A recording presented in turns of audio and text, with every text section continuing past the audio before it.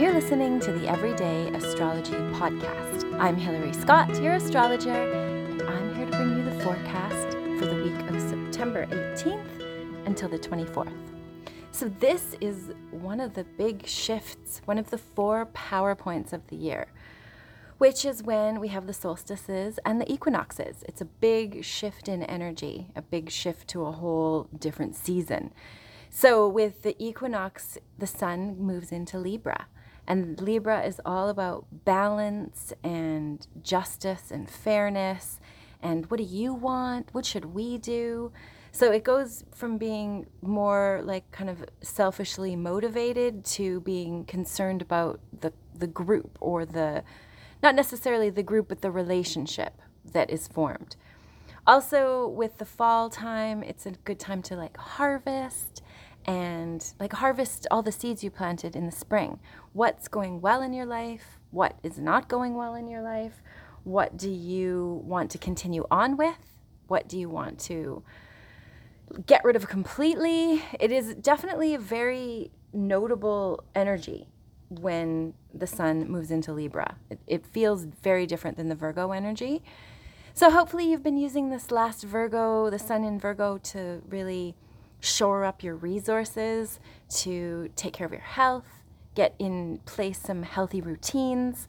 Hopefully you've ordered your home or put everything in order. My daughter, when she was little, used to call organizing ordernizing. And I just used to think it was so cute. And it wasn't until she was much, much older that she realized that we'd never corrected her mispronunciation, because we thought it was so cute, because it really is putting things in order, ordernizing. So it is that time of year to make sure that all your ducks in a row, because we're heading into, after autumn, we're heading into fall or into winter, and then we are going to hunker down and keep warm and rest and recuperate. So autumn can be a busy time. It's especially a time when we need people, when we need relationships. We want to get our cozy sweaters out and our cozy blankets and just feel cozy feelings. It's that time of year. I guess it depends. I mean, if you're somewhere hot, you're not going to feel the same cozy vibes, or perhaps if you're on the other side of the world, then you're also going into spring right now and not into autumn. So there's that, of course, as well. But I'm in the Northern Hemisphere in Canada, near the coast of British Columbia. And right now you can feel the shift as things change to be more autumny. It's still pretty hot, but there is a shift going on in the air.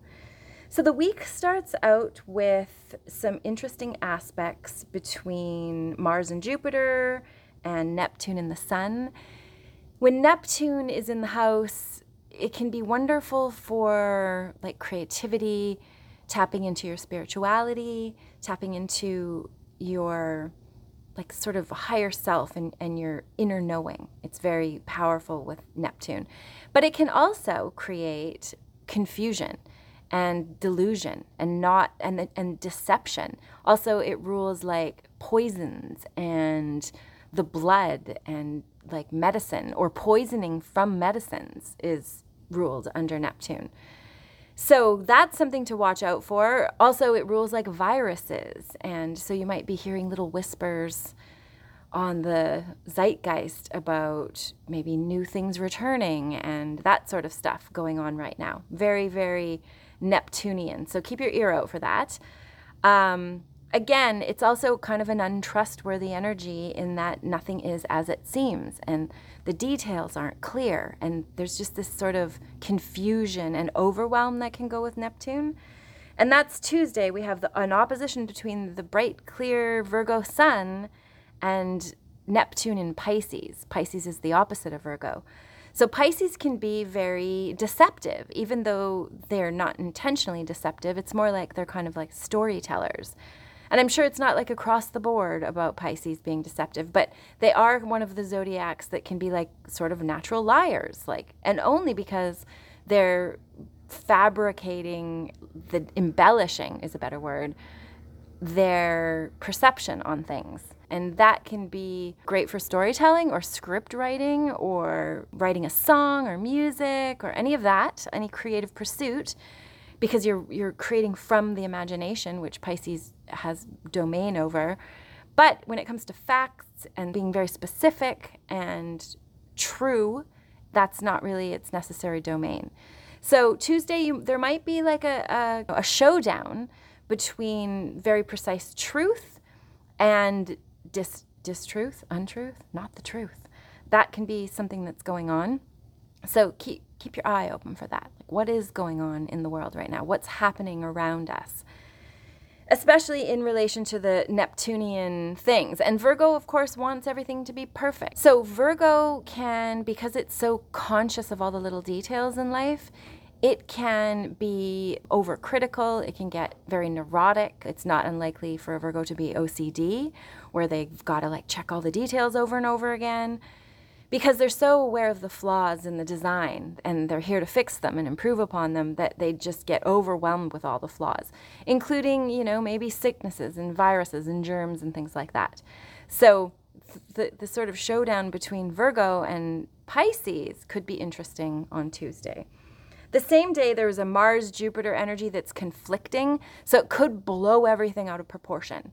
Like there could be some real gas on the fire sort of situation. So keep your eyes open for that. Be aware that these sorts of transits are happening, which creates the potentiality for, a myriad of things to happen. But also, there's like this certain vein of frequency when Mars and Jupiter comes together, or Neptune and the Sun. Those are the aspects that we're talking about in the sky right now. Wednesday, also another sort of possible, sort of a deep dive could be going on. Pluto wants to get to the truth of things. Some of the things it discovers are horrendous and shocking and awful, but it wants the truth and it wants to unearth whatever is suppressed, because whatever is suppressed is festering, and festering is no good, right? So that's the sort of day. There's a nice trine between the Sun and Pluto that could help you express yourself and help you get in touch with what you're really feeling, what you're afraid of, get in touch with your fears, and have some compassion for yourself and for others. Especially, it's an earth sign trine, so it's coming from Pluto in Capricorn at the end degrees of Capricorn, and the Virgo, which is also an earth sign, and the Virgo sun. So that trine, which is signs of the same element make trines, that trine can create like a supportive base for you to express yourself in whatever way you need to. Also to like spend the time to unearth what needs expressing. That like therapy would be really beneficial. Journaling, talking to a trusted friend, anything that you can do to release what's inside will be very well supported with this Sun-Neptune trine. Thursday is sort of like a nice break from what's coming on Friday. And not that Friday's like anything is coming on Friday, it just happens to be the day of the equinox. So we do have, you can kind of get a snapshot for the season ahead when you look at the chart of the PowerPoints. And there are actually some nice, there's nice energy around this fall equinox. It's exact at, Sun goes into Libra, 11:50 p.m. on the 22nd, Friday the 22nd. That's Pacific Standard Time. So it does have a Capricorn moon that day, so it helps kind of stabilize things. And then we also have a nice trine to Saturn, not a trine. We also have a sextile from the Sun and Saturn. So we can really feel supported. We can feel like we know what we're doing. We've got like the playbook, we got the plan. We're ticking off the boxes on our 5-year plan or 10-year plan, or perhaps you're planning for the generations ahead. However that works for you, there's just this very clear, like we can get things in order. Libra can be indecisive. It can be it sees all the sides because it's trying to be fair. So there can be that sort of confusion. So on Friday, with that sextile between the moon and Saturn, it's a nice energy. It's a nice, helpful energy. And coming into the weekend, which is this is happening right after we have the Sun, the equinox, move into Libra, we have a trine between Venus and Chiron. Actually, the weekend is quite good.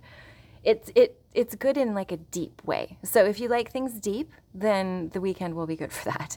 Chiron trining Venus will help us value the expression of our pain and our vulnerability, and also that of others. Did we hurt someone? Do we need to say we're sorry? Are we sorry? Do you wish someone would apologize to you?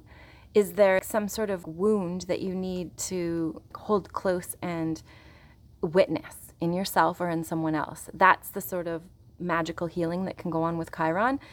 And it also has to do too with picking the perfect remedy and finding exactly what you need to heal, what can heal you or what can help heal others.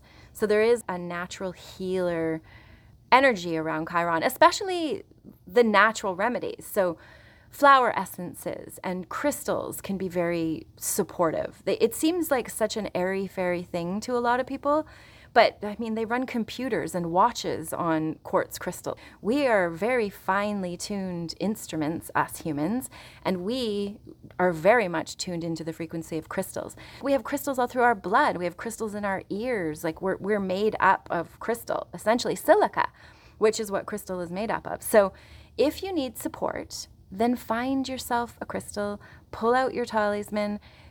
You'll always be drawn to the crystal that is most necessary for you. Like maybe you need some labradorite to protect you, or maybe you need to help your heart heal with some rose quartz. There's so many, like it's endless. Maybe you need some malachite. Maybe you need some indigo gabbro to help you get in touch with your magical skills. It's just really an endless array of little helper creatures in crystals there to assist you if you need it. So don't forget about that.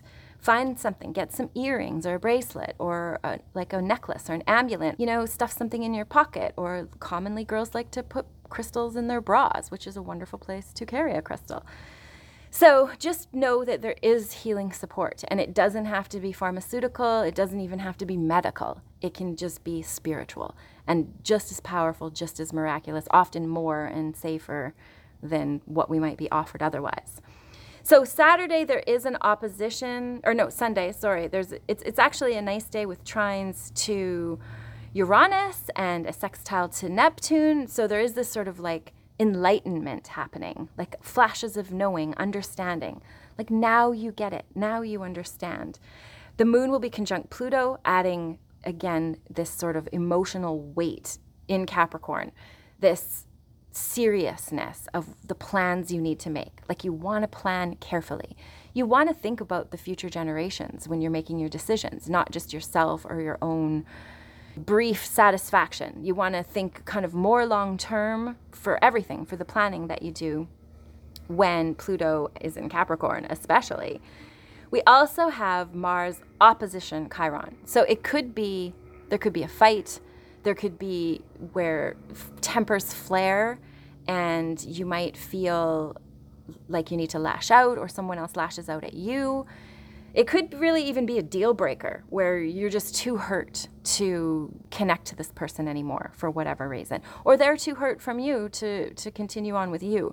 It can be that sort of wounding that you're not willing to recover from because maybe it's a pattern or it's just too unforgivable. That there can be that sort of powerful energy with Chiron that day. Ultimately, either way, you're going to gain back your power and feel like more certain in your body. And also witnessing your wounded inner child heals your wounded inner child. You and me and us are the ones that have to be there for our own selves, healing as we go forward.